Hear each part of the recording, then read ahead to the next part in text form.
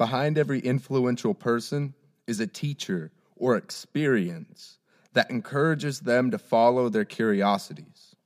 Kathy Averill would discuss the world with her son, Michael Larson. For Kathy, no question was too small. She encouraged her son to explore the world. From listening to Mikey's music in any of his bands, from Idea and Abilities, Oliver Hart, Carbon Carousel, I can see how Kathy's teaching influenced such a beautiful mind. From rap battling to jazz, freestyle, hip-hop fusion, grunge, and poetry. Mikey was driven, curious, and most importantly, he was really playful. I wanted to talk to Kathy to listen to her experience raising Michael, and ultimately her individual experience. In the show notes, you can find links to a documentary that was about Mikey's life, and you'll also find the links to his song and website where you can find all the merch and stuff. I'm going to play you in with a song called Is It Right by Christoph Crane and Idea. Have a good New Year. Sleep on your lane, take what you must take.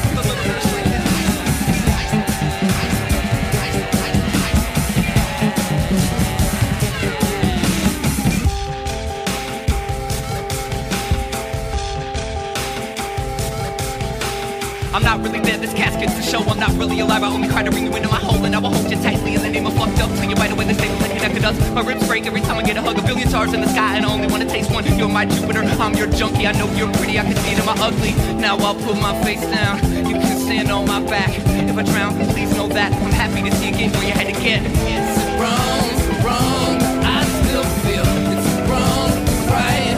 Joke's on you. It's wrong, I still feel wrong, right? Joke's on you.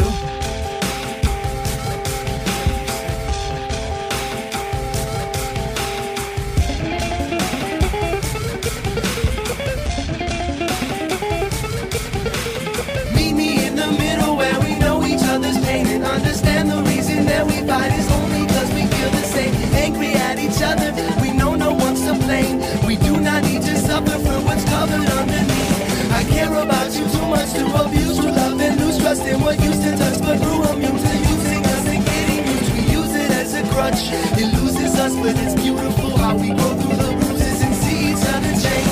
Sometimes I get all blue because I wish I knew how to love you better. Like I become a letter that was sent in June, but didn't make it till mid-autumn, right before the winter took the light away from the smile that reminds me you are new. It's wrong, I still feel it's wrong, right? Joke's on you. It's wrong, I still feel it's wrong, right? Joke's on you. Reap what your hands sow, sleep on your lane coat. Take what you must take, leave what you can't hold. So, lane coat, must take, can't hold. Cornered with a paper trail, bail when nature fails. Hit a razor's wear while I'm sipping on skyscraper ale. But a night so stale, the light so pale, I'm walking to it, gawking foolish, sharp and stupid. Who is you to lose it through the bluest eye? She pins me with a thought that's moving by. Drew the line I'm never ending. Am I simply losing sight? I can't dance on wounded lies. Cut a flashback to the backtrack of the sad sack trip when I'm suicide ways walking, highways talking in my sleep. But the talk is always she gets lost under my feet. Summer creeps like a killer, still the thunder sky weeps. Stop to wonder why me. Hear 100 cries deep. I eat, push with a little more push, keep on with a little more keep on. But the jukebox broke, it only plays our favorite R&B song. I hope it plays forever, 50 train tickets long. Or let it die whenever, whatever. So tell me, is it wrong? Wrong, I still feel it's wrong, right? Joke's on you. It's wrong, I still feel it's wrong, right? Joke's on you.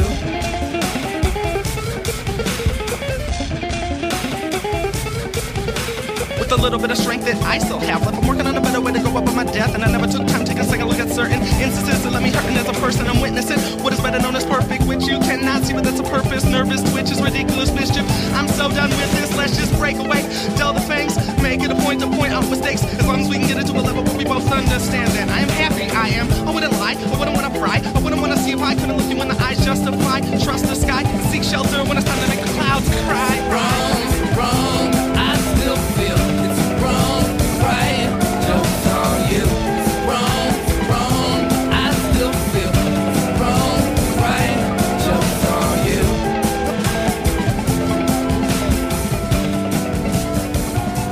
Joke's on you.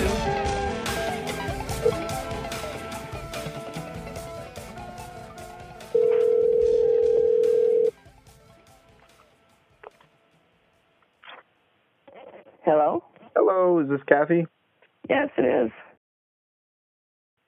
Throughout your life, like, did you enjoy creating, like, whether it's music or writing or? Possibly. I'm fairly old, so television and things for that were very sparse. I mean, we had party phone lines, so everybody on the block had the same phone number. You all shared the same. Your house had a phone, but you all shared it. So if the neighbor was on it, you wanted to use it, you'd have to say, I want to use the phone. We get off in 3 minutes or whatever and stuff like that. So we always had to be using our imagination and creating things, creating games and stuff like that. I didn't necessarily ever do music. We all probably wrote at different points in time in our lives. I mean, whether we lived in my same generation or not, it's just kind of cathartic, and it's a way that we all, put stories together and things like that. Yeah. But no, not particularly like music and stuff, I mean, again, we had to make up our own games, and we played outside a lot, and we were not in watching and doing, gaming on TV or on computers or none of that stuff. Mm-hmm. It was running around in the woods and chasing after the bunnies or the squirrels or trying to figure out, playing capture the flag or things like that. So your free time was very stimulating in that sense. Yeah. When I grew up in San Francisco, and then I got moved to a town of 300 in Idaho, and that was I was forced to do that. Yeah, it was a huge shock. It wasn't. We didn't have any family there or anything, so it was just myself, and we didn't have internet, TV, and I was literally submerged in that, being in the Bay Area. Yeah, it was interesting because it caused me to, or forced me to think about a lot of things, like whether or not that's life. Because I was bored. My mom wasn't around because she's busy being a single parent. Yeah, working and all that stuff. And yeah. So you had to use your creativity in your mind. It's called your imagination. Yeah. And that's, with the imagination, that's where I find the most valuable experiences and just joy. Yeah. And for when you were growing up, the view on creativity and stuff, was that just obviously something you did as play? And was that seen as a career, or did everyone just go to work for labor? Everybody in my my dad started his own business and was a mechanic and a car repair person, and he was very creative. I mean, he could listen on a phone and figure out what was wrong with your car. And, creativity, I think, used to be not just art. You used to be able to be, very good and creative at figuring out things and how to fix things or how to make them run or how to improve them. And so it was, there weren't a lot of automatic things and a lot of machines and stuff. So you had to be able to figure out a lot of different things, let alone, vehicles didn't have seat belts. And, what do you do with little kids who are running around in the car? And, for my sister, they made what they called a cage. They turned a playpen upside down and put her inside it so she couldn't run around in the car. No way. Yeah. I think it was the creativity and the way that we viewed the world was more about being able to solve the problems and figure them out and fix this or that to make it easier for your daily life.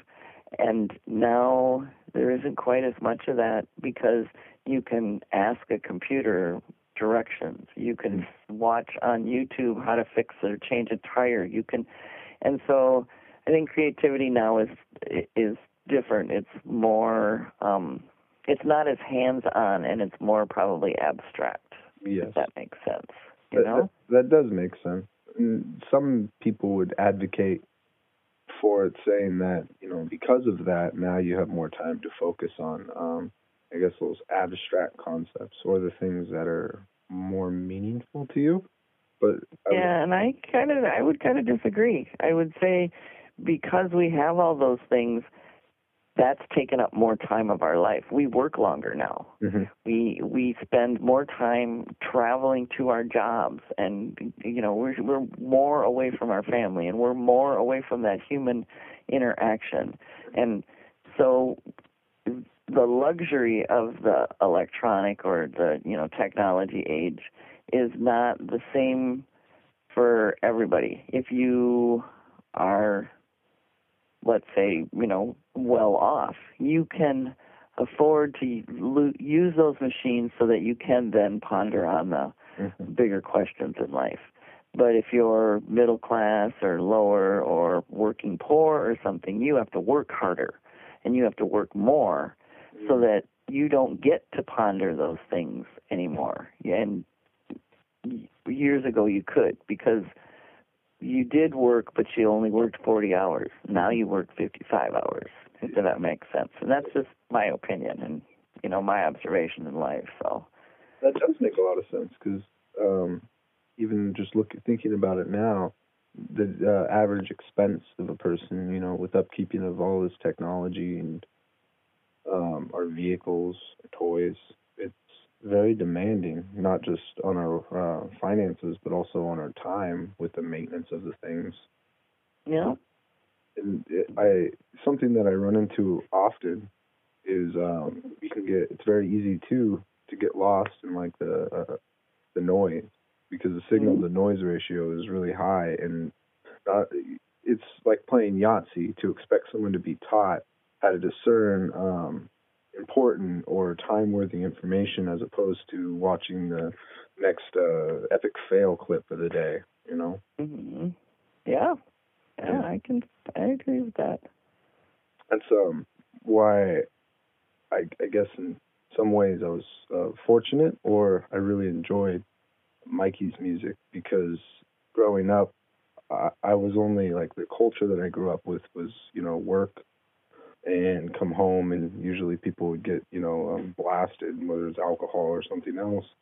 And that's pretty much all that I knew within my family, within my immediate community. And, you can go watch movies, but there wasn't something where like a deeper experience. My parents never talked about philosophy or like suffering, the human experience, or even their emotions outwardly. So being exposed to his music at such a young age for me, it caused me to ask a lot of questions that I wouldn't have otherwise.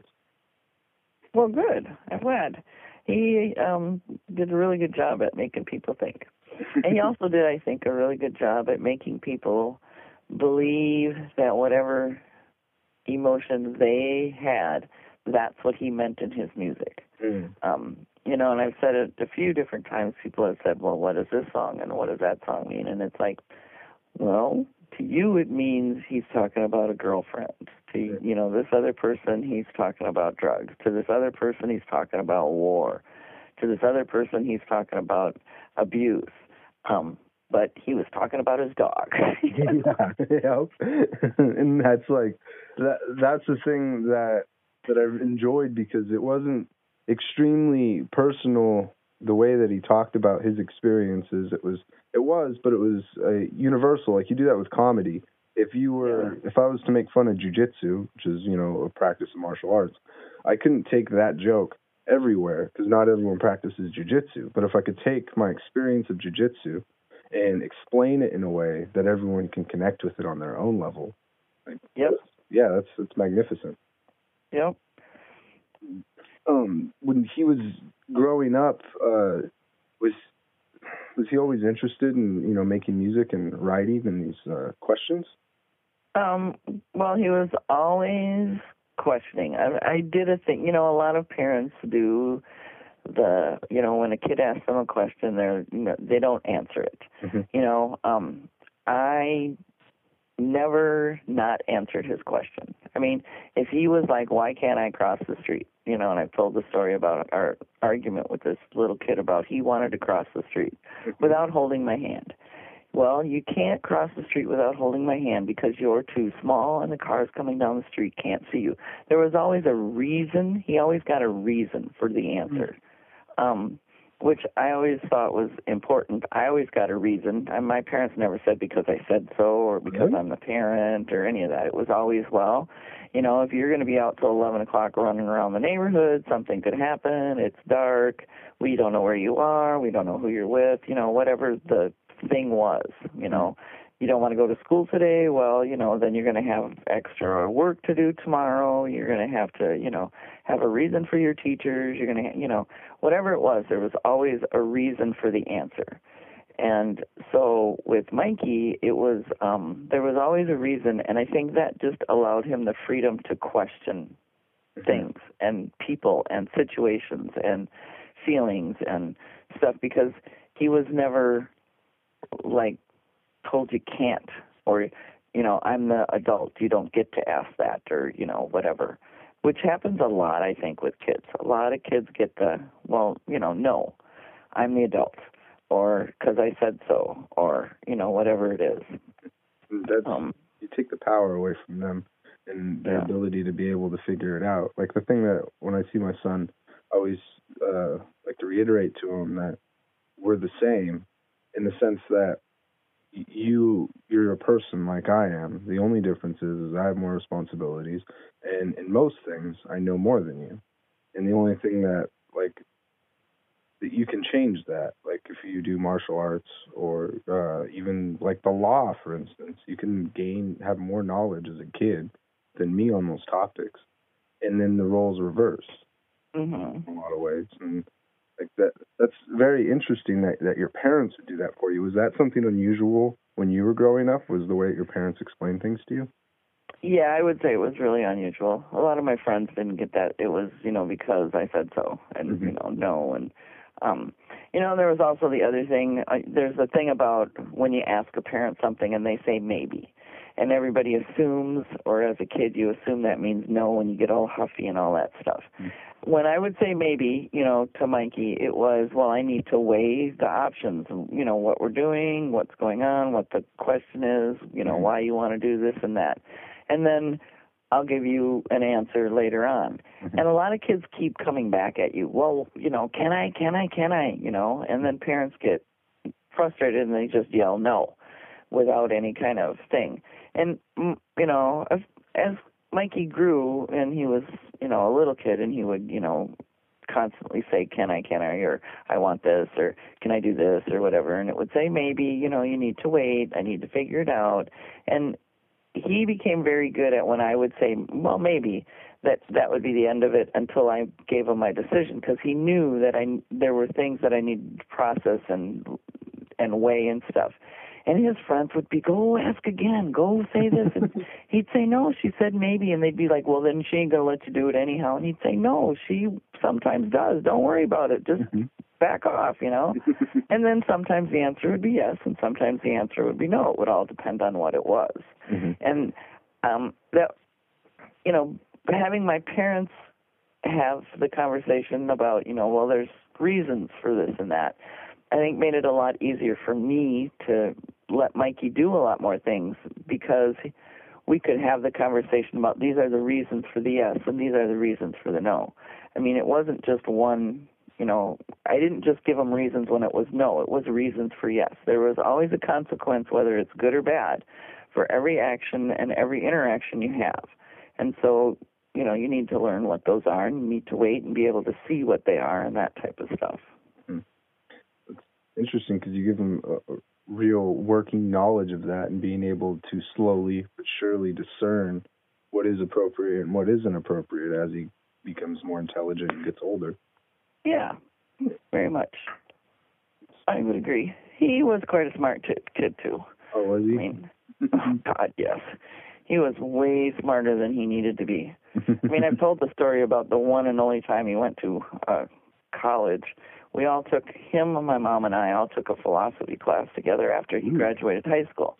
He didn't want to go to college, but I was like, you need to go take one class. You need to see what it's like. That's what you need to do. You have to see what it's like. You'll go sometime in your life, maybe you won't, but you need to see what it's like.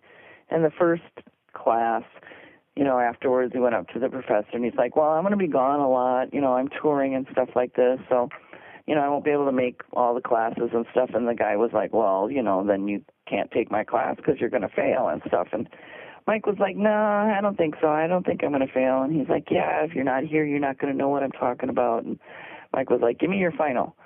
And he took the final and, he got maybe one wrong. Wow. And he was like, yeah, I'm smarter than you. I'm not taking your class. Bye. What? That's crazy. That was his only college experience, other than playing at colleges. He played at a lot of colleges, but, yeah.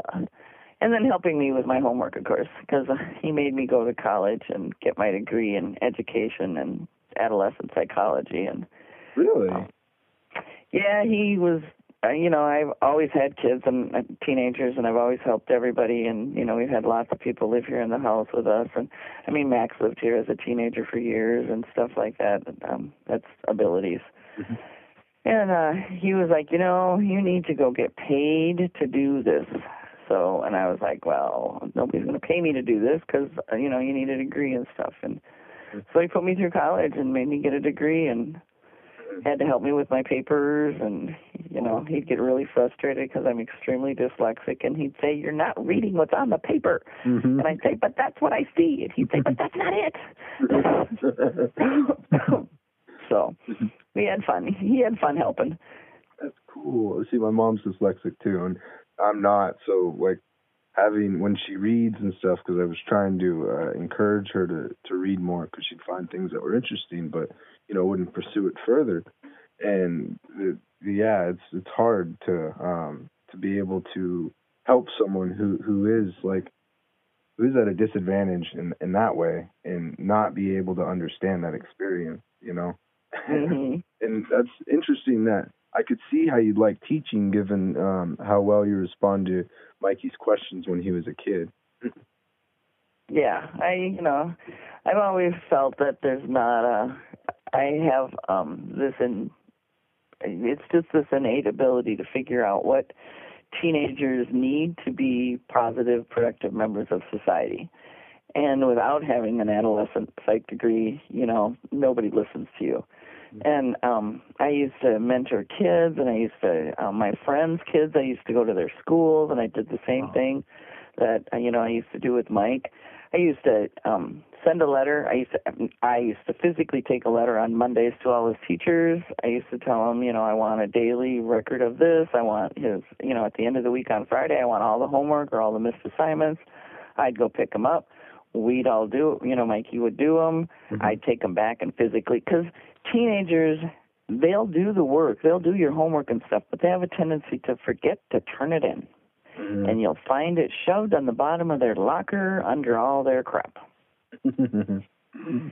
And, I did it with my nephews and my nieces and, my friends' kids and I used to pick, and kids sometimes they don't like to, I've picked up kids and taken them to school and actually picked them up afterwards. And it's like, I have friends that their kids wouldn't go to school, and they'd be like, well, they'll be there. I'll be dragging their asses out of bed. They're going to school. And, I'd take them to school, and some of them, even they were in grade school, and they were like fighting with their parents about, I'm not going to school, and I'm not this and that. And their parents basically would just give up and say, okay, I'm not, I can't make you and this and that. And I'd be pounding on their door going, yes, you can make them. Let's go. Grab your little butt and out you go. Get in the car right now. We're going to school. So Mikey was like, you need to have a degree so that people can listen to you and people actually know what you're talking about and stuff. Mm-hmm. And so I did. And now, unfortunately, I don't use my degree because I'm taking care of my sick elderly mom. But that's okay. Yeah. unexpected things happen. Yep, they do. With those kids who didn't want to go to school, was there anything that you noticed that worked really well to change that attitude around, or is it just Well, what it is it's having an adult that they know, no matter what they do, is in their corner. And that adult is the one that will be able to have them see that this is important. Getting a high school degree is important. It's not important that you're learning anything because they're not teaching you anything. Mm-hmm. But what it is, it shows the world that you can finish and follow through on something. Mm-hmm. And that's what the high school degree is. It used to be if you got a high school degree, you could go on and you could work and you could move up in a company and you could learn all this stuff. Or you could go to college or you could go to trade school or, you could become a mechanic or a welder or whatever. It's not like that today. It hasn't been like that probably for the last 20 years. But what high school became was the step that it shows the outside world. If you got a high school degree, it shows employers that you actually can stick with something, whether you like it or not. It shows colleges that you can actually, be bombarded by what's going on in the world and actually still focus. I mean, it's just a tool that the working world uses to see whether or not a person is able to complete things whether they like them or not. Mm-hmm. And once those kids figured out that every day Miss Kathy is coming to pick my ass up, and I am going to go, and I am going to complete this, and I am going to finish this, those kids all finished high school, Some of them went to college, some of them have jobs, some of them, turned out to be dancers or musicians or, whatever, but they all knew that, and it doesn't have to, for Mikey, it was his parent. It was me. But for other kids, it just isn't always that parent or your parents. They are not always, you don't always believe that person really is in your corner, especially when your parents start talking to teachers or principals and they start more agreeing with the adults. Mm-hmm. That was one thing that none of these kids, I never agreed with a single solitary teacher or adult, and sometimes not even with their parents. Mm-hmm. I mean, I would fight with their parents about, no, that's not how it's going to go. This is how it's going to go, And some of my friends would get really upset, and and they wouldn't talk to me for a little while, and then and some of them would, let me keep taking their kids and getting them to school and, working on them with their homework and getting things done. And, and the ones that didn't, years later have come back and said, I wish I would have. I really wish I would have because, now they're out of control or now at, young adults and, they have a kid of their own. They're just, all messed up and they're always drinking or they're always partying and they're just not, being that responsible person. And I should have never, went against what you were trying to do and stuff. And it's like, I don't know much, but man, I know kids. I know teenagers. That's what I know for sure. I can tell you do have a really good eye for that. There's it's something I confront myself with, or I confront often. I got expelled when I was in middle school, and I went to an alternative school where I met a lot of kids who didn't have the most ideal life. And before that, I just wrote, there's good people and there's bad people, black and white. And once I went to that alternative school, I just realized, no, there's just people with different, different struggles and different severity. And no one's not redeemable. But it interests me like that line when a kid or a person would just give up and they would plummet into destructive behavior to the point of not no return, but just very destructive behavior, if you know what I mean. Yeah. Usually the destructive behavior in people, in humans in general, is more about they don't see a way out. Mm-hmm. And so if if I can't see, the light at the end of the tunnel, then obviously I can just do whatever I want, and it doesn't really matter. And that's a mindset.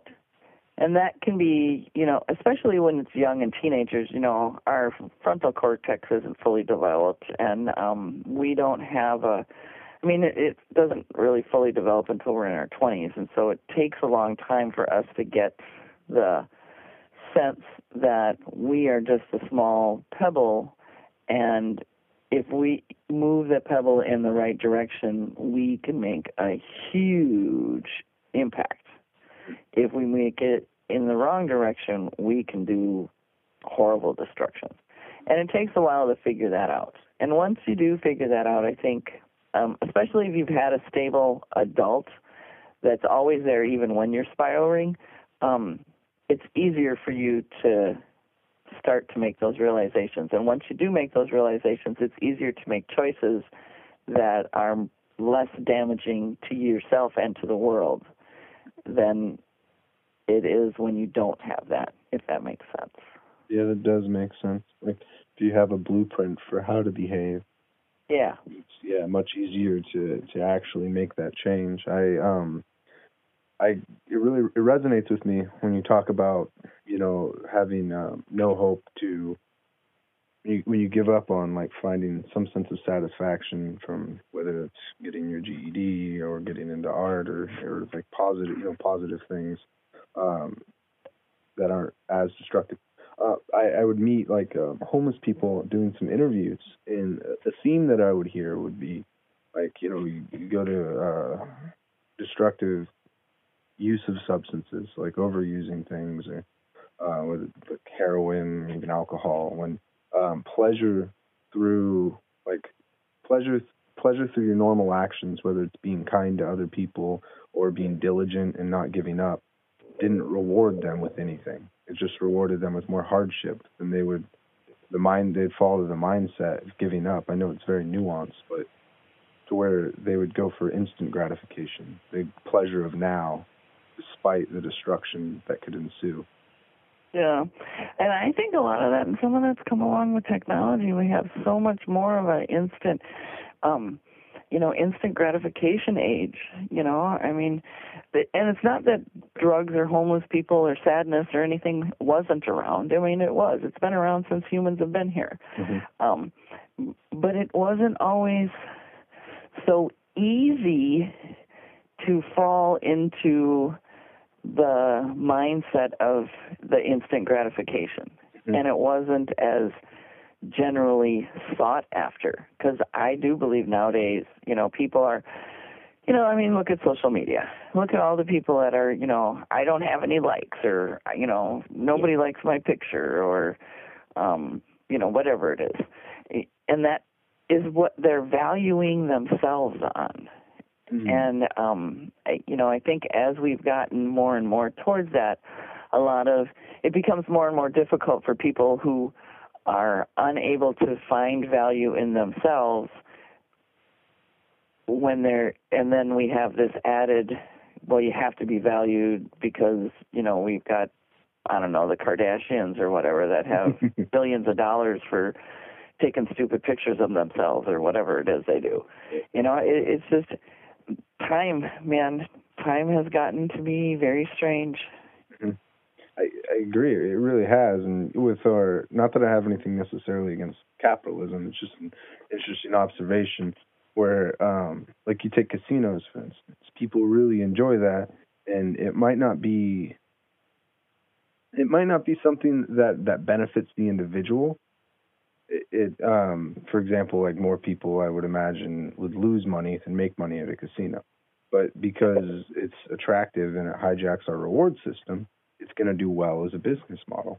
Just like with like social media, if it plays off of our need to be accepted and liked, it's only natural that company is going to build a platform that hijacks our most addictive portions of our livelihood, including like instant gratification. Because if they made something that was for the better of us, specifically something that just benefited humankind, and if people didn't find it interesting on a whole, then it would die. Right. It's positive in some places. You know, we get innovation with, like, I don't know, maybe a car that's driverless, so eventually one day people can get around easier. But then there's the consequence, just like you're saying with the yes and the no's, and there's a consequence to everything. Even the negative, there's a positive consequence where we have all this cool innovation that might be useful, and then there's the negative one where we have this the antithesis of innovation. It's more cancerous. Yeah. Or we rely on it so much, like with all the hackers and all your Social Security numbers and all your bank numbers and all that stuff. We've relied on it. You know, people think I'm goofy because I still send letters and cards in the mail. I don't care. Yeah. They're like, well, you can just text me, and I'm like, yeah, well, don't care. Some of that personalized stuff, we're getting away from. And someday the technology isn't going to be there. Mm-hmm. I mean, there's going to be a point where there's so much that the simplest thing of, like, making a phone call like this is going to be like a huge effort, and we're going to forget how to do that. I mean, I have a landline, and people are like, you still have a landline? Why do you have a landline? Well, because did you hear in the hurricane in Houston, the only guy that had a damn landline is where everybody figured out and found out who was live and who wasn't. Really? Yeah, he was, because it's the only phone that worked in the area or something. I don't remember if it was Houston or one of the other ones, but it was during one of the hurricanes that just hit. And they had him on the news and stuff, and he was like, yep, I was telling the neighbors, they're letting them call their family and, all this other stuff, because mine's the only phone that works. It's still a dial landline, But there are people that don't even know what that is. Wow. That's crazy. You see it, I guess that could be, extracted to look at, like, the need for, even physical activity, for instance, or whereas today it's not necessary to survive. You could just sit around all day, and if you work in an office, you can sit in your office all day as well. But it's important. Our bodies need activity, and actually so does your mind. And people don't quite understand that.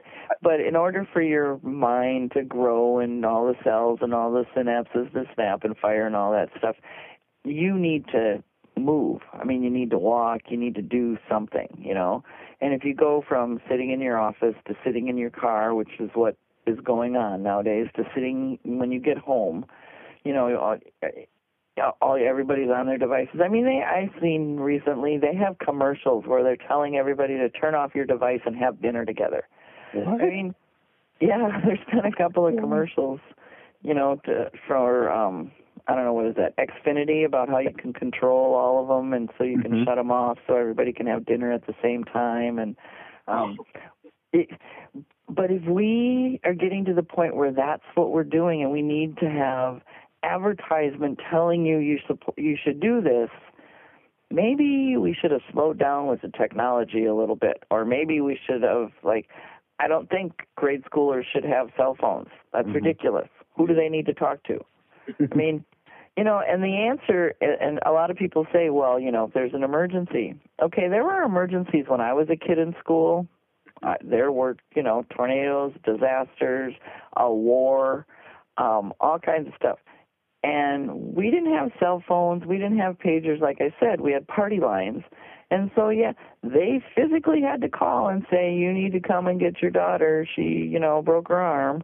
And you need, I mean, that was, or, your parent had to call the school and say, we just, had a death. I'm coming to get my daughter, or my son went to the doctor, or whatever. This is not, everybody doesn't need to know everybody's business all the time, constantly. The people who are involved need to know. And I do understand shootings and things like that are bad, but we had shootings before. I mean, the guns, again, are not a new thing, but having a cell phone and recording it and putting it out on the Internet is a new thing. Yeah, exactly. And then but you don't need to see that. I'm not stupid. I do know there's bad stuff going on. I don't actually need to be bombarded with it. You don't need to eat a peanut buffet every day. Yeah. And I often wonder if some of the more recent negative ways people are living, or the amount of killings, or the amount of assaults and things that have increased, is because we have become so desensitized to that behavior, because it's so readily, and it's in so many things, and so many movies, and so many games, and you hear it in music, and you see it everywhere. Have we become oblivious to the fact that people are behaving badly? And I stopped reading the paper when I was like in 7th grade. And it would be, well, for every bad story, if they put one good story in, I'll read the paper. And that's what I tell them when they call and say, you can have the paper, free for a month's trial.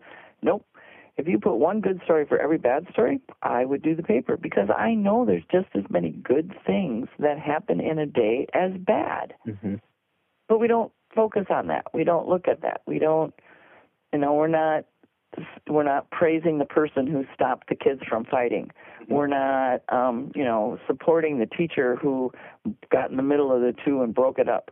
We're not supporting the, firemen who actually, went into the building and brought the person out because they were stupid and started a fire, We're just, that person is charged with arson. Well, come on. There's just so much more to what we are than all that negative, that it's really hard. So I don't watch the news much anymore. I don't read the paper. I don't watch the internet news, none of that crap. Even the bad things that happen, though, it's usually portrayed in the form of spectacle, as opposed to an opportunity to examine the human condition. Whereas, if there is a shooting, right? And the reality of it is, I agree with you. From things that I have read, it's been something that has happened for a very long time. And I think statistically, it's likely to happen over, if we have, 300 million people in this country, 1 in 300 million or whatever, that's ridiculous odds. And I'm not trying to trivialize, mass shootings, but right.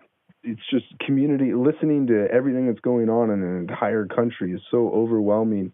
And it's hard for us to actually get an appropriate idea of it, because we operate within communities of 100 people, not 300 million people.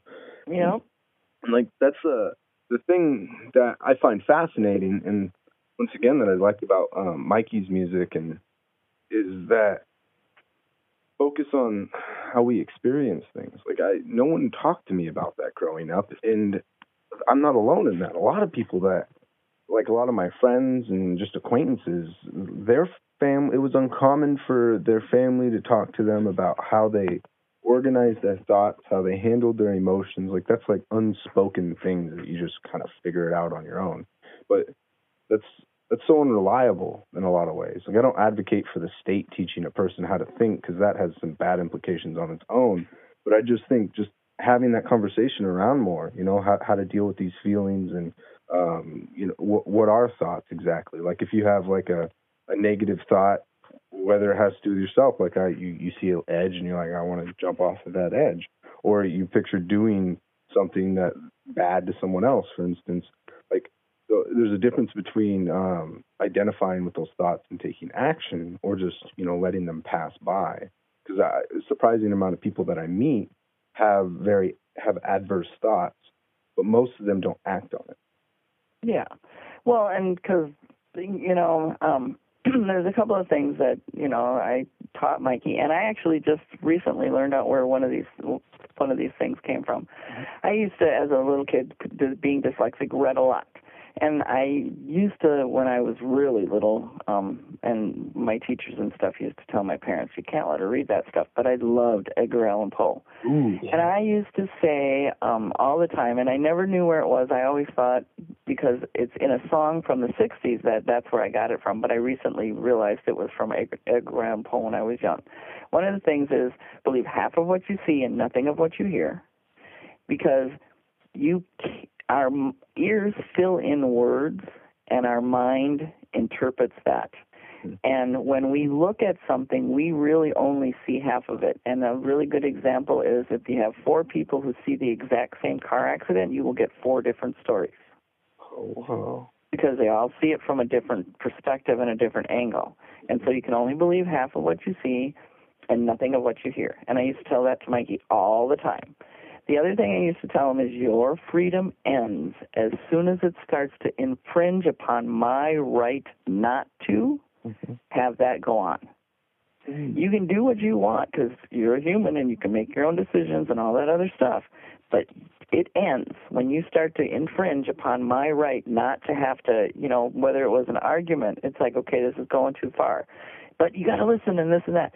No, your right to talk and your right to do all that and your freedom to do that ends because now you're inflicting on me and I can't get any farther in my thought process and whatever it is. So you have to stop. That's just you don't have more rights than I do, and your rights are not more important than mine. We are equal in this. And so your right ends, or your freedom ends, when you're starting to, inflict upon my right or my freedom not to do that or not to hear that or not to see that, And those are important things that we don't teach people anymore. And I'm not sure why.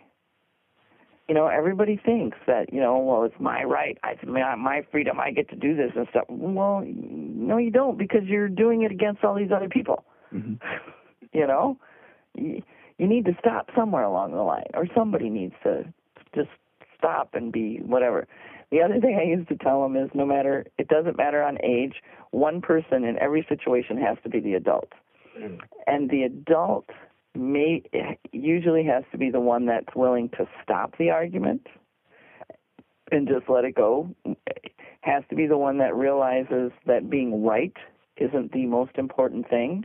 Has to be the one that realizes that there's an alternative and somewhere down the line we can all get to it. There needs to be a compromise, whatever. And that person is not always the adult. A lot of times in a lot of Mikey's business relationships and stuff, even though he is 7 to 10 years younger than the people he was dealing with and working with and things like that, he had to be the adult. He had to be the one that was going to be like, no, this is done. We're stopping this. We're not going any farther with this, And those are things that I think would help. And those are things that helped I taught all the kids, all the teenagers that, and I think that helped them and still helps them. I mean, it still helps me in every situation. I realize, okay, even in this conversation between you and I, one of us is being the adult and one of us is, and it will change. Some part of the conversation, you're the adult. Some part of the conversation, I'm the adult. It's just how the interaction works and making it viable for both parties, if that makes sense. It does make sense. It's a constructed dialogue, and I think that's very interesting.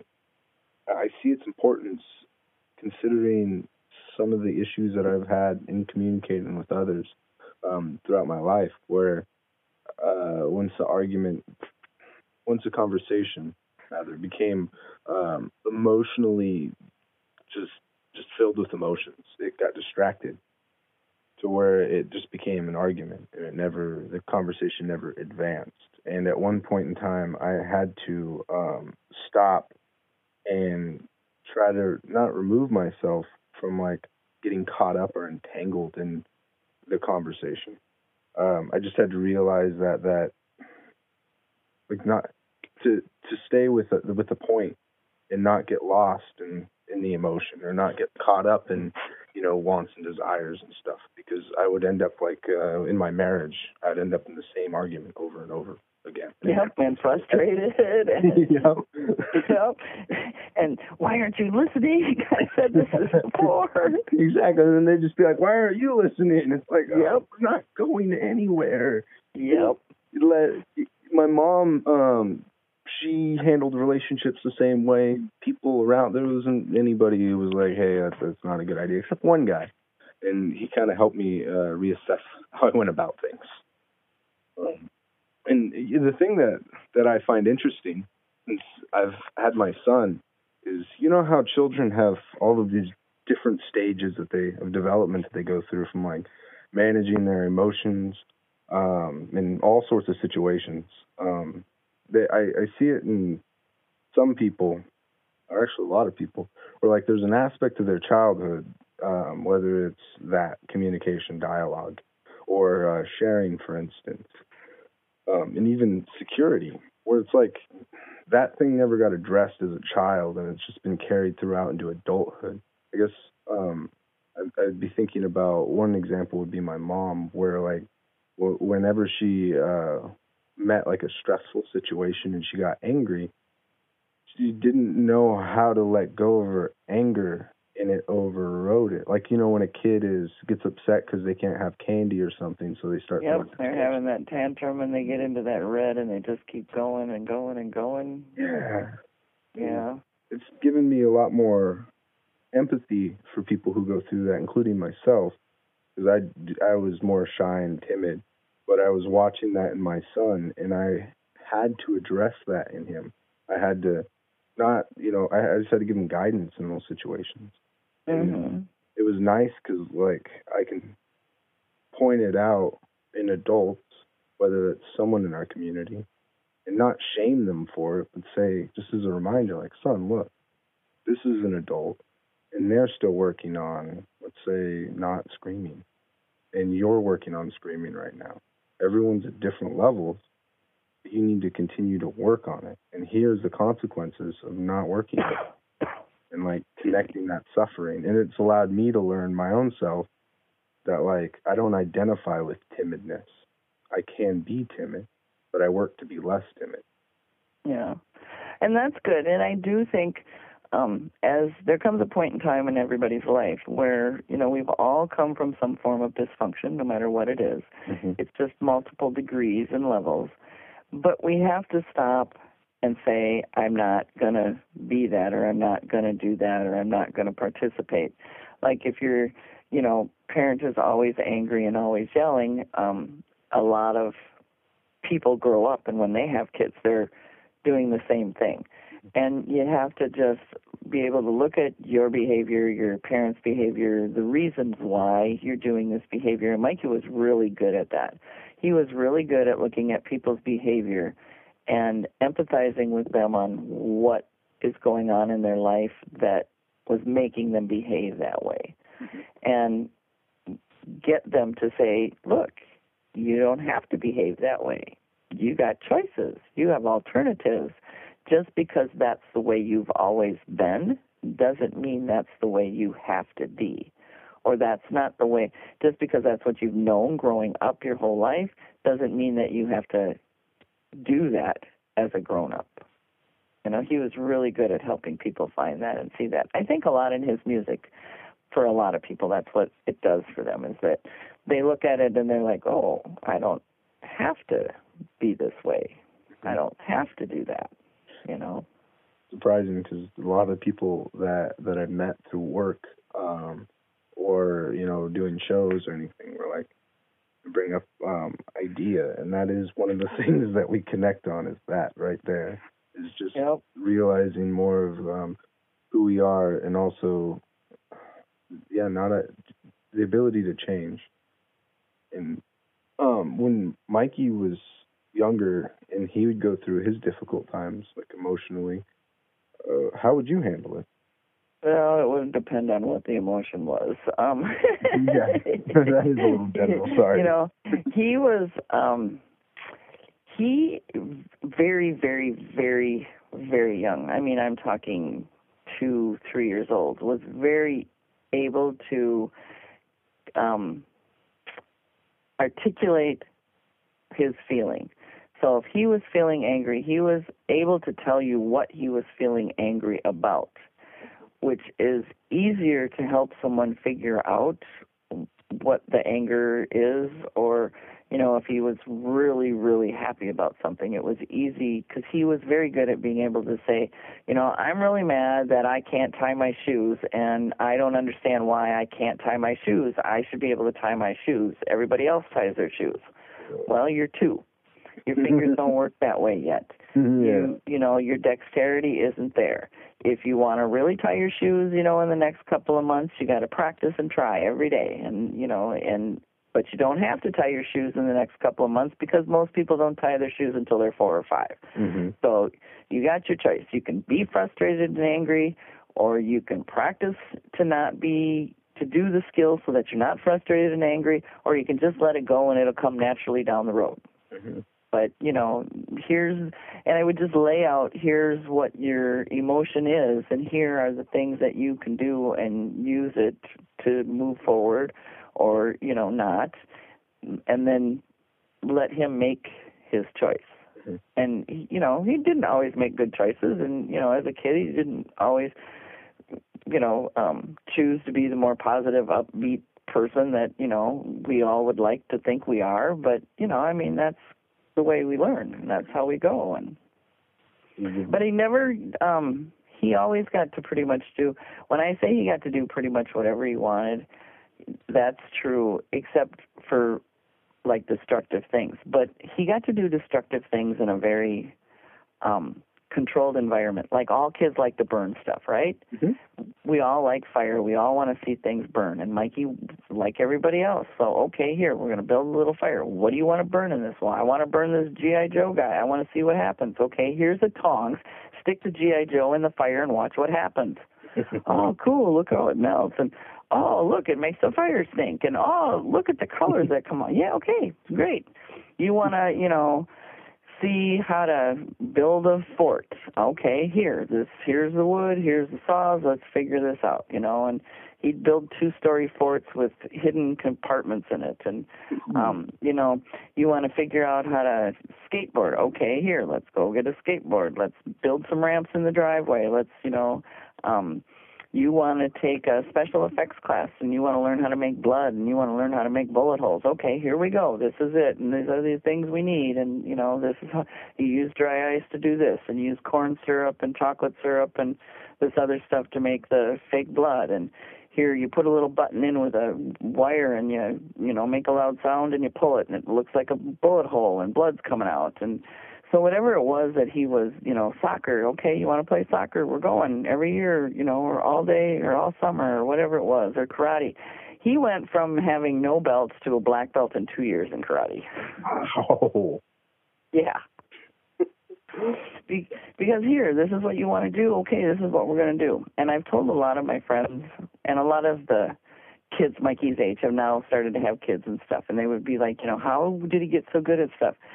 Well, as the parent, you have to do the work. That's the whole thing. As a parent, you have to do the work. So you have to drag them to all the rehearsals, or you have to drag them to the practices, or you have to sit next to them while they're practicing so that they actually do it. And I used to do with Mikey 1 year.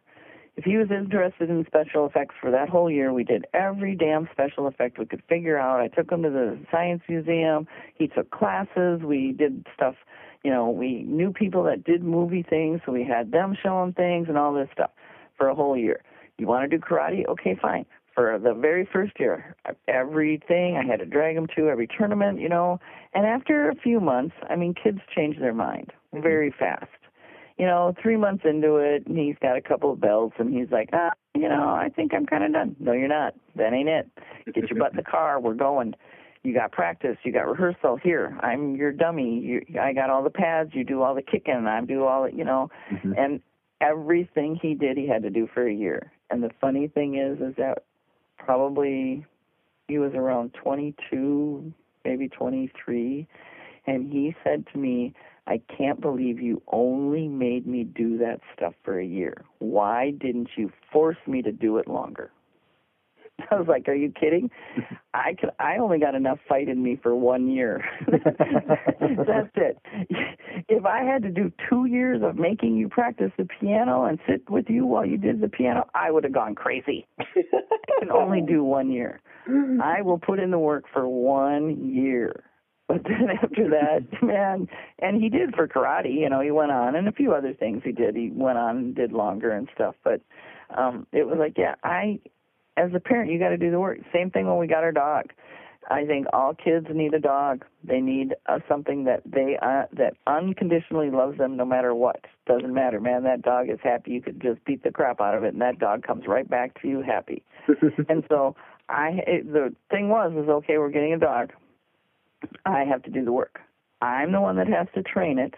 I'm the one that has to clean up after it, and I'm the one that has to feed it. Mikey's job was to love it and play with it. Mm-hmm. Mm-hmm. And boy, it works out great when you give a child something. They don't have to do the work. Most parents, they get the dog and they make the kid go clean up the yard. They make the kid feed it. And then it becomes a chore. And then it's not this back and forth unconditionally love situation. Mm-hmm. It's this work that I'm told I have to do. Well, no, you're the parent. You have to do the damn work. They're the kid. They have to be the kid, and they have to learn to love and take care. And it's the greatest thing because you can tell your teenager, hey, got to go home after school because you got to let the dog out. You can't be mean to the dog. Come on. All you ever got to do is let the dog out, play with it, then go hang out with your friends, whatever. But you got to do that. Mm-hmm. And you'd be amazed at how they actually go home every day and do that. And then by the time you get home from work, it's like, damn, I wanted to go out and run around the neighborhood. Oh, too bad it's time for supper. Yeah. Jeez, I'm already home. We're going to eat now, mm-hmm. Because, animals, a dog is a good thing. Yeah, and that goes back to the degree or getting your diploma with that practice of diligence. I've didn't realize how useful that is in everything. Mm-hmm. I mean, it's obvious now just being an adult, but I mean, as a kid, I didn't understand it at all because I'd start and stop things. And aside from high school, I had no practice in that. And that was like when I talk to people often when they try to, start things, whether it's writing a book or making music, starting a band, painting, it's that's like the biggest thing that shines out. So much so that people have a joke about it, about the gym, how everyone signs up for a gym membership, and by February, no one's at the gym anymore. Yep. Resolution. And did someone teach you, teach you the importance of diligence? Or no? No, it's just something that I've always been a mom. When I was a little kid, I used to have, these are not stories I remember. These are stories my family tells me all the time. Mm-hmm. I used to argue with my mom about who was the parent and how to take care of my brother and sister. No way. Tell my mom what she was doing wrong and how she should be doing it and what they should be doing. Yep. From the time I was like 3 years old, I used to tell everybody, and my mom, and I have aunts and stuff, they'd say, you would stick your nose in everybody's business. You'd see some mom slap a little hand on some little kid, and you'd be this little kid going over there going, now you shouldn't be doing that. You should be explaining to them why it's not good for them to be grabbing candy off the floor and eating it instead of slapping their little fingers. They were like, you're always talking into everybody's business. I'd be like, well, they're doing it wrong. Yeah, just trying to help. Cool. I could see it too, because just from all of it that I'm getting to learn about, is just with your parenting, some of it comes almost naturally or intuitively to you. Yes, it does, and it always has. And so it's very hard for me to explain sometimes why. I know, a certain kid. I worked in high schools and stuff up until the last few years, and I worked with a group of kids that they now are all juniors and seniors in college, and I was their sixth grade intervention teacher that would help them get their homework done and would keep them on track with their schoolwork and go into their houses and see if I could help with their trouble with their folks or their siblings or whatever. And I would just be able to pick out, that's the piece. This one is, really creative. One of the kids is really, really artsy, loves to draw, is always sketching all this stuff, had a horrible time with, doing actually assignments and writing or, turning in papers or whatever. And it was if you could get him to understand that he's telling a story with his pictures, but he's also he could tell a story with words. It's just a different form and a different medium. But his family was always, stop doing that, don't draw, and then he was graffitiing, on trucks and crap and, got in trouble. And it's like, okay, here's the deal. You get to come and graffiti my garage. Mm-hmm. All you got to do is get C's for this next quarter in school, and you can come and paint my garage. And got C's. Other classes came and paint my garage, and he was like, wow, I really like this.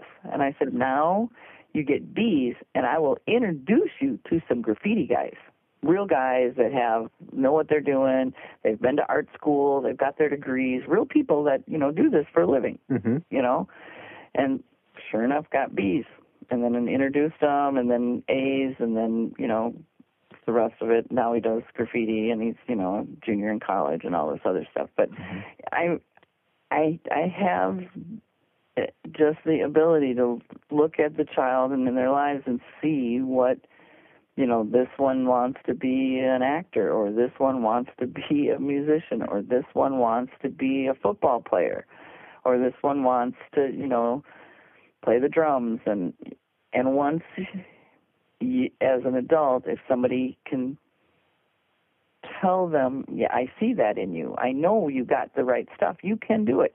All this other stuff you just have to do so that you can show people you can do it. And so they'll let you do whatever it is you want to do, but you got to, school is crap. It's a horrible institution, and it's getting worse.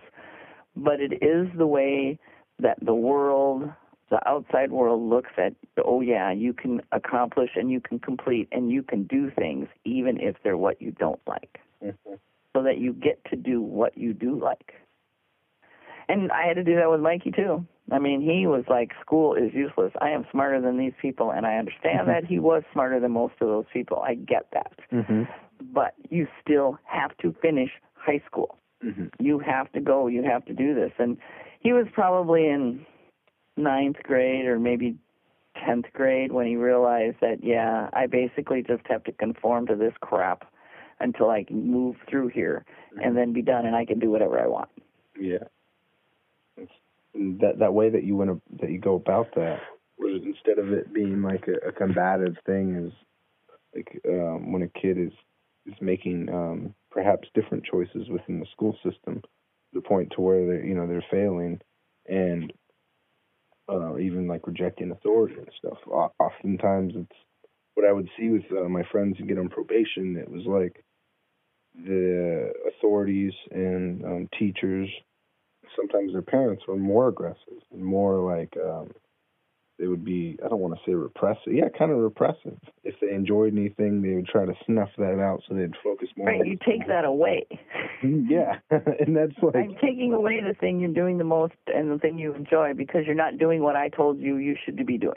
Yeah. And then it becomes war, and there's two sides now fighting against each other. Yeah. And there's an old saying from way back and even farther than my time. Do you want to win the war, or do you want to win the battle, or do you want to win the war? Ooh. Because the battle is all that little stuff. It really is. The war is making a positive, productive member of society. Mm-hmm. And so when Mikey and I would have fights and things like that, a lot of times it was, and my mom would say, do you want to win the battle or do you want to win the war? Well, I want to win the war. I want to be a positive, productive member of society. Well, then, why are you arguing about this?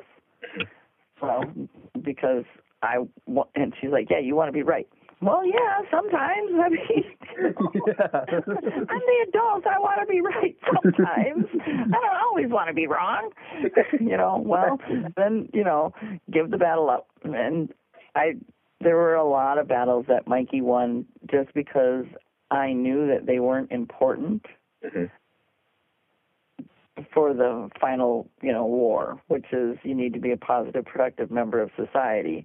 And in order for you to do that, I have to give in on these little points that don't mean anything, So you're not eating your spinach. Who cares? Yeah. 3. Don't eat your spinach, because parents do get very authoritative, and they get very it has to be, and you got to do this and this and that. And it's like, you know, when you had said things were black or white, in my head, things are never black or white. They're always black and white. Things are never yes or no. They are always yes and no. Yes, you don't have to eat your spinach. No, you don't get to eat that apple or that candy because the candy is not nutritious. The spinach is nutritious. You can make your choice, but I can say, no, you don't get the candy, you know. And so it's always yes and no. There are, you know, how you look at a situation is from the perspective and the experiences you have. How someone else looks at the situation is from their experiences and the life they've had. And so, yeah, you can see some of the same things, but no, you're not in the same position and you don't have the same outcome. You know?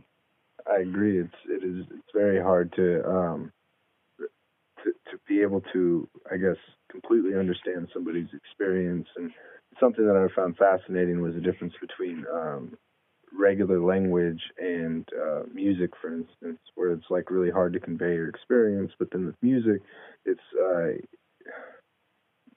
little easier. It feels more universal and a little more relatable in that sense. And with what was it? Oh, with my son, I've caught myself in similar situations. I was never like into power or being dominant, you know, in relationships with friends, family, otherwise. But power is very seductive because I did find myself in like creating, you know, limits that were entirely unnecessary, and they're based on like my idea of how something should look, and without any consideration of who my son was. You know, I was always like, you should pay attention, stop daydreaming. And I'm like, wait a minute. He's not this person who's like all buttoned up and, you know, loves structure. He likes to be able to think and to play with ideas. Just because it's not the same way that I go about it, I don't have to, you know, have this fight with him. And ultimately it's a distraction from the real thing, which is just understanding what you enjoy and how to get the most out of the moment. Yeah. Yeah, the kids always, when they ask me a question, for, you know, 20 years, when they ask me a question, I'll say, well, and they'll go, oh, damn it, it's yes and no. And I'll say, yes and no. Mikey's girlfriends hated it. Oh, my God. His girlfriends hated the fact that I would never give them a definite answer. It would always be yes and no. Well, yes, we can do this, but, you know, no, we can't do that. And they just hated it. That Mike would say, go ask my mom, and they'd just stamp up the stairs and go, Kathy, can we do this? And then I'd go, well, and they'd be like, yes and no. And I'd be like, oh, yes and no. That's funny. When you were raising Mikey, there's an interesting thing in which when you explain, you know, why you can't do something or why you can do something, like basically having what some would consider an adult conversation with, you know, a child. And I often try to not box my son into like a child role, as we were talking about before, how it kind of shifts. And like some people caution, you know, I'm gonna take away my son's childhood because of these conversations and allowing him to, you know, experience a variety of things, not just like, you know, playing with the toys. I never talked to him with like baby talk. I exposed them to books that weren't just kids' books, just because why bar him from that experience now? I'm interested in how you would place that role of like, you know, parent-child relationship with Mikey.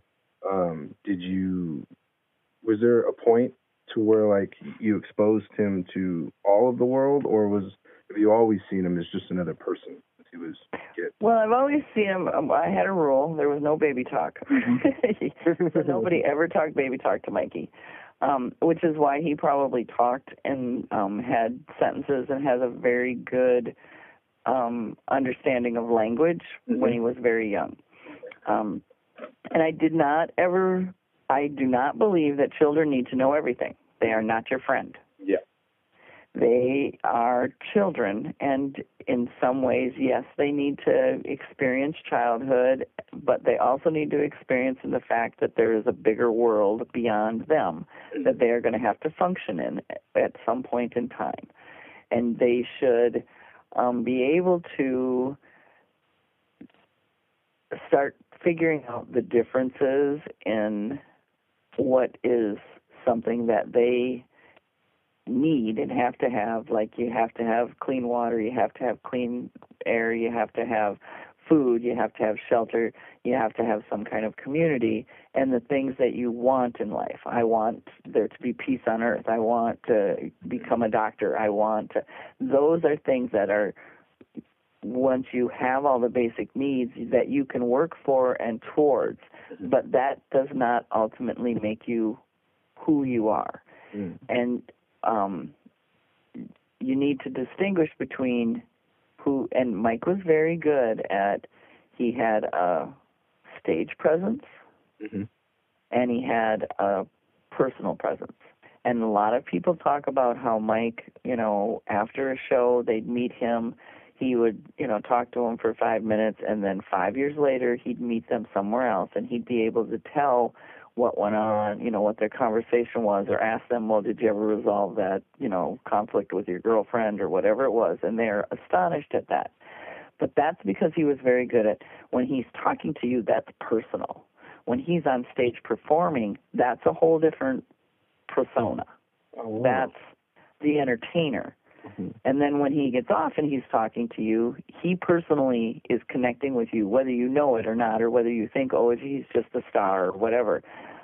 But then when you'd come back years later and he'd say something and he'd remember that conversation, or he'd know your name, or he'd step out of the crowd because he saw you at the last 5 shows and he'd come over and hug you. Those were all personal things. And he was very good at that. I don't think a lot of us are. I think a lot of us think that what we portray to the outside is our personal, is who we are. And I disagree with that. I believe we all have the ability to relate and connect personally to the person we're talking to, or the person we're seeing, or the person we meet, versus when we go do our job, or when we go do our, whatever it is. We compartmentalize ourselves into those two different personas. And I've even seen that from like sales as well, to where when people are selling things, for instance, just actually a lot of disciplines, to where they'll come home and they'll completely flip a switch, and it's like a different mindset, different person.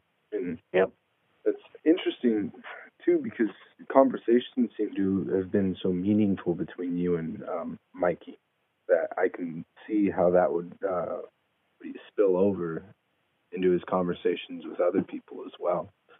When you said that you wouldn't let anyone talk to Mikey as if you were a child, or baby talk, essentially. Would you guys spend a lot of time having just conversations, like whimsical conversations with each other? Oh, all the time, constantly. Actually, there was a point in time when all the kids would come over here on Sunday nights. So this was years ago, when the X-Files first started out, and they were on Sunday nights. And so I think it was like The Simpsons and that 70s and the X-File. All the kids would come over here. They'd have these big, huge discussions about everything. I mean, pick a damn subject and they talked about it, and then the show would come on and nobody could talk. Everybody had to be quiet. And then the commercial would come on and they'd pick up the conversation. So, say they were talking about how the Earth rotates around the moon or whatever. And then they would pick that conversation back up and we'd have this big discussion for that 2.5 minutes. And then the commercials would be over and be like, shut up.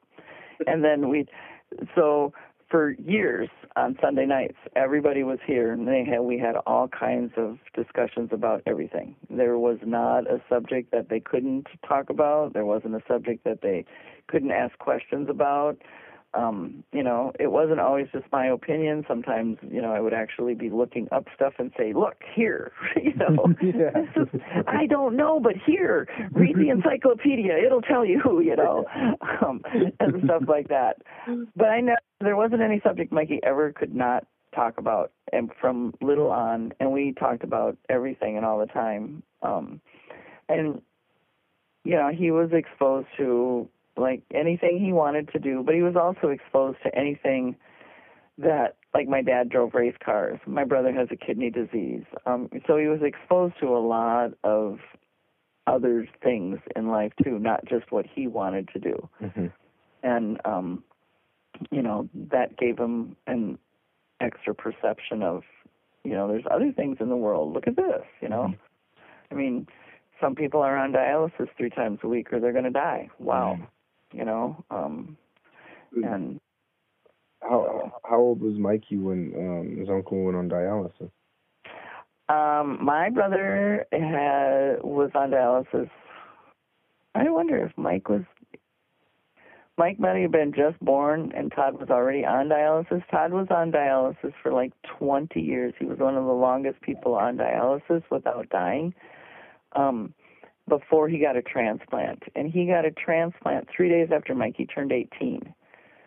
Wow. So, because he got a kidney from me. And so when we realized he had to have a transplant, because they actually had it as a very rare disease, and they removed both his kidneys because his own body killed his kidneys. Whoa. So it's a kidney disease, but it's also an immunodeficiency disease. So his own immune system attacked and killed his kidneys. So they had to remove them. And he was on dialysis before that. Then they had to remove him, and they removed him when Mikey was about 8, because that was when Mikey and I started having conversations. He wanted to know about dying, and he wanted to know what happens and how do people leave their stuff, and and that's when he actually decided, and we were driving down 7th Street, and he actually told me, I'm going to be reincarnated as Rain. Because when I die, I want everybody to be able to live. Whoa. But it was because we were worried that, once you take your kidneys out and all this stuff, and we couldn't find a match because of the disease and because of our weird genetics and stuff. And so I was the best match, but my brother would never do the transplant until Mikey was 18, because if something happened, he didn't want Mike to be without me. Whoa. So Mike turned 18 on November 9th, and we did the transplant November 11th. 17 years ago, actually, this past November. That's crazy. Just throughout his childhood, he had that running theme of my uncle may or may not die. Right. Wow. And was there, were you guys nervous if there were going to be, when he was 18, that is, at that time, were you guys nervous that there were going to be complications, or since it was so much time had passed, were you guys just looking to get it? I was never nervous there was going to be complications. That was my brother. And he was not nervous about him. He was nervous and worried something was going to happen to me. Mm-hmm. But we have the fastest transplant on record. We were the 13th person to do it laparoscopically, so they actually just cut my stomach instead of cutting your back and taking out your rib and all this other stuff that they used to do. Mm-hmm. And I knew nothing was going to happen to either one of us, but that was just maybe more my confidence about, it's not going to happen and everything's going to be fine. But we did everything in place, and Mikey knew everything in case something did happen. Yeah. Like where does the house go, and where's all the money, and where's, my will and everything. How is stuff going to be split up and all that stuff. And we did have those conversations in just case something did happen. That's kind of the other thing, is that, Mike and I pretty much had conversations about everything, except that he died, because that was not a conversation we had, which,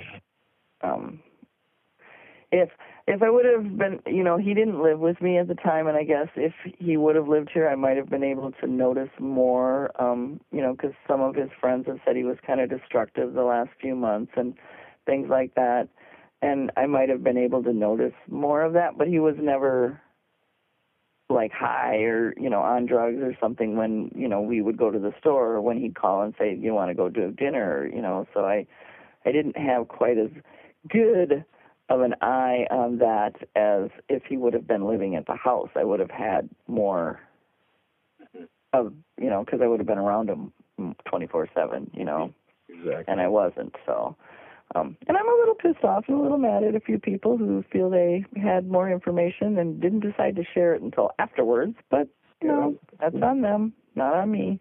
Yeah, exactly. That would be, I can understand how that would be a hard thing to wrestle with and feel kind of hurtful, though. So. But things do tend to blindside us. And yeah. It's such a hard thing. Well, we never know everybody no matter what. We just don't. If you're not actually like with the person 24/7, and even if you are with the person 24/7, there are still things in their minds that they don't share. We all have personal things, and like you were talking about thoughts, and you just don't act on them. You have those thoughts, but you don't go around telling everybody you have those thoughts. Yeah. They throw you in the nut house or the, jail or whatever if you tell everybody. I tell people a lot, you better be careful because I got a loaded gun. Just watch yourself. Yeah, exactly.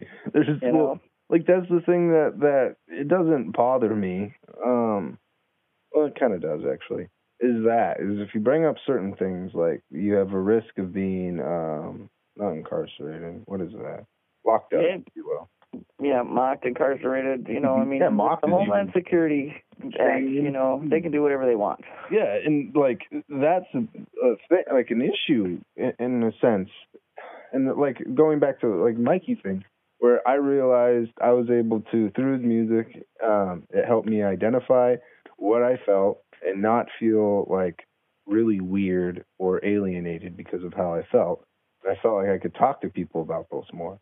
And I realized that, a lot of people feel the same way that I do, or they feel, different ways that I'm very surprised by. Even people that I admire, for instance. Nobody's bulletproof. They just, with certain news, for instance, if you go on the Today Show, they just cherry pick all of the highlights from your life, and it's like a misrepresentation of what, my life's like, or what someone else's life is like, And that's the thing that I really enjoy about listening to how you communicate with other people and parenting, though, is how open you are and how much dialogue you encourage other people to have with you. I've ever since, with Mikey's music and a couple other things, as I was growing up, that's where it was a turning point for me, where I was like, instead of trying to hide all these things I think people would be disgusted by, why not just be outward with, or, open with them all and relish in the things that are dark, scary, and, try to figure it out. But. Yeah, and I don't necessarily, again, we're going, it's yes and no. Yes, they're kind of scary and they're kind of dark, but no, they're not really, because if you actually discuss them, or if you actually look at them, or if you actually reason out why they're there, they're not, and the whole world's yes and no. Yeah. There is not yes or no. It's yes and no. Mm-hmm. Yeah. And I like that in the sense of, too, not... And now that you're making me think of it, if it at most times when I would be so dogmatic in the things that I believe in, my values, or maybe it could even be a religion or anything like that, I often find myself and others blindsided because of the narrow-mindedness from, being dead set on a yes or a no, or on this is right and this is wrong, black and white, not black or white. Yep, but it's both. It's two sides of the same coin. There's a ton of sayings about it. And I don't know that people really understand what the sayings are about, but it again is you and I both come to this conversation from our own backgrounds and our own experience. And in order for us to have a dialogue, we need to, at different points in time, be the adults and share our experience, and then the next one be the adults and shares their experience, and then we come to a common understanding. Mm-hmm. That's what I wish the whole world was like. Yeah, me too. I used to have when the kids were young teenagers, I used to tell them they better be careful because I'm going to grow up and I'm going to rule the world. And Mikey would laugh and he'd say, you don't want to rule the world because you'd make everybody act like you and you're crazy. Oh, sweet. And then I used to tell him, oh, shut up, you little brat. Little brat was my affectionate.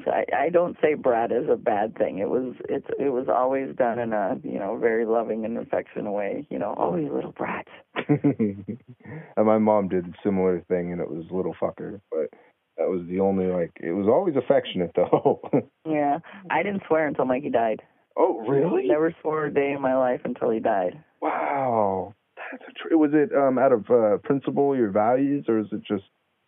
It was out of the fact that, and I used to tell the kids this too, and the kids didn't really swear around me. And the first couple of times after Mikey died, they heard me swear. They almost all just passed out, straight fainted right then and there. But I used to tell them highly intelligent people can find other adjectives to express themselves without swearing. Mm-hmm.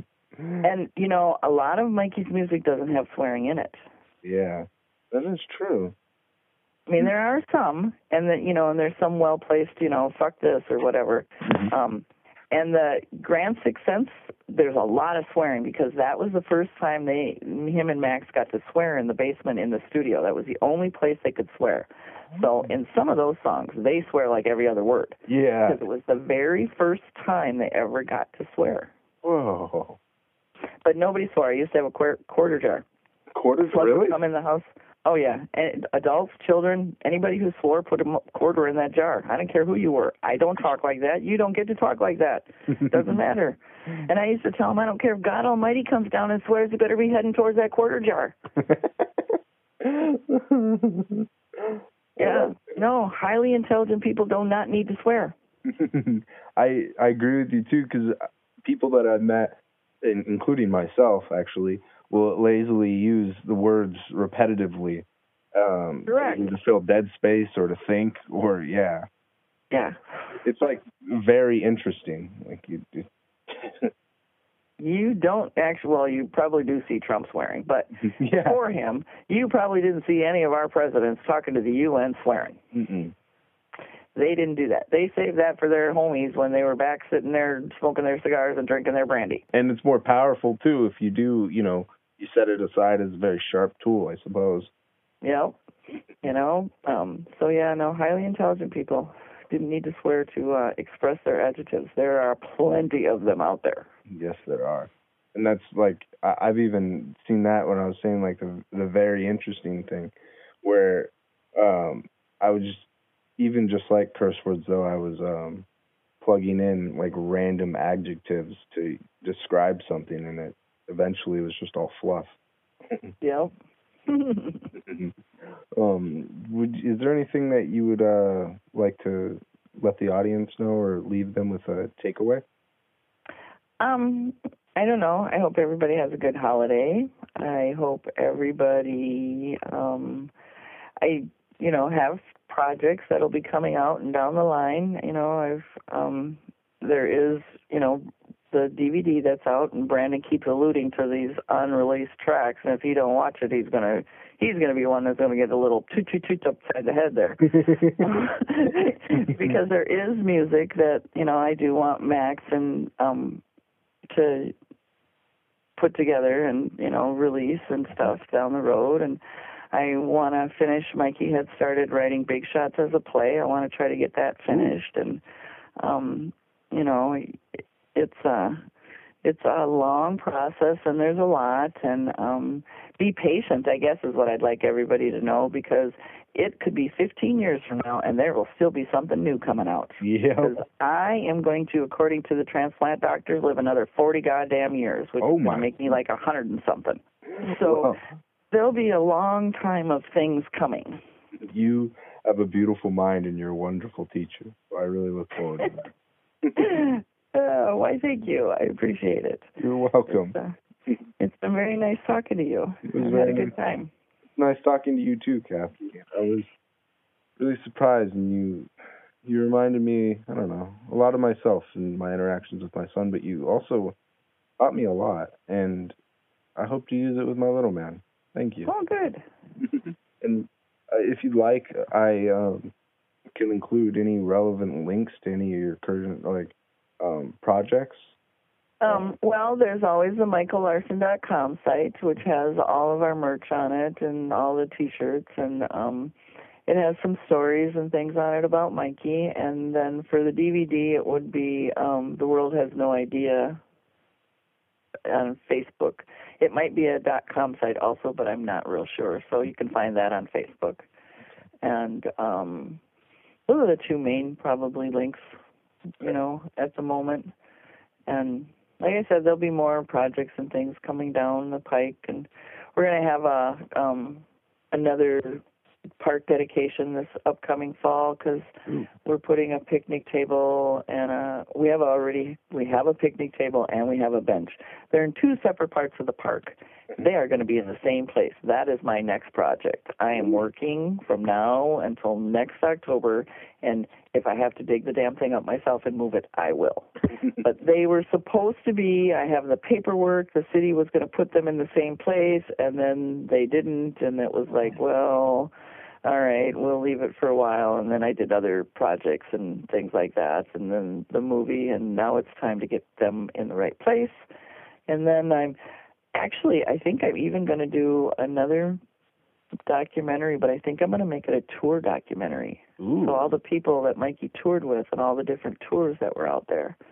So I think that'll be the next project. And, I've got, like I said, there's music, and that'll be the next project. And there's just stuff that'll all be coming down. I don't really tell much about it because I never know what's going to happen. Like I said, I take care of my mom now, so that puts a lot of stuff on the back burner. Yeah, I can understand that. And if you just keep me posted, and I will share any of your projects as they come out. And and I wish the best luck to your mom too. Yeah, well, thanks. She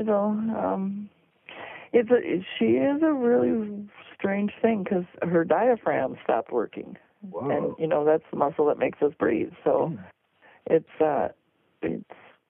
partially working, and so she has machines that partially work, and it partially works, and we just try to take every day as best we can and keep moving forward. Yeah, exactly. It's all you can do at times. Yep. So anyhow, have a good holiday. Enjoy yourself. It's been a wonderful time talking to you. I am actually going to go out and deliver presents now that we are done with this interview here. That is wonderful, and I'm going to go see some of my family. There you go. Happy Christmas. Yes, you too. Thanks a lot. Thank you. Have a great night. You too. Alrighty. Bye. Prince in practice moans for the attention that he wants, but most this town won't even dignify his ignorance with a response left to a crowded foster home by a 15-year-old mom. Never been held in anyone's arms. When you've never been moved, it's really hard to move on. A young saleswoman sets up shop when the sun sets. She'll make the wildest dreams come true at a price you won't forget. The sadly married set up alibis, no harm, no regret, hoping they meet an angel in bed that could wrestle the devil right out of their heads. The city runs fast, no one has time to sit with themselves, no time to look into our pain or see the same despair. But everyone else, it's here, it's there, it's everywhere. Tears soak each card the dealer's dealt. Time taught me how to see every second as heaven, even though they're perfectly disguised as hell. And I refuse to let past bruises cover the light. It ain't all good, but it's all good enough, so I know I'm alright. Agony is truth, it's our connection to the living. I accept it as perfection and keep on existing in the now. I can only build if I tear the walls down. Even if it breaks me, I won't let it make me frown. I'm falling, but no matter how hard I hit the ground, I'll still smile. I can only build if I tear the walls down. Even if it breaks me, I won't let it make me frown. I'm falling, but no matter how hard I hit the ground, I'll still smile. Ear to ear, as if that's all I'm here for. Despite the wars founded by the rich, funded by the poor, kids barely 18 are dying, so billionaires can make more. Elsewhere, hungry mothers watch the baby starve to death in a beat-up shack on a dirt floor. The aged professor quotes freedoms without a path. Now he dresses like a widow and preaches love is dead in every class. But curiosity killed the cat and taught the dog in him how to act. And burned his bridge to Jill, so he tries to drown the guilt with a bottle of Jack. Self-proclaimed rebels say we must oppose the system. You gotta take a stand. If you're not against them, you're with them. The signs read, support the troops, bring them home, no more innocent victims. But when a homeless veteran asks for spare change, they're too busy protesting to even listen. And I'm no different, I live in conflict and contradiction. But it can be so beautiful when I don't reject what lies within. It's beautiful the way agony connects us to the living. I think of the world when I hurt and keep on existing in the now. I can only build if I tear the walls down. Even if it breaks me, I won't let it make me frown. I'm falling, but no matter how hard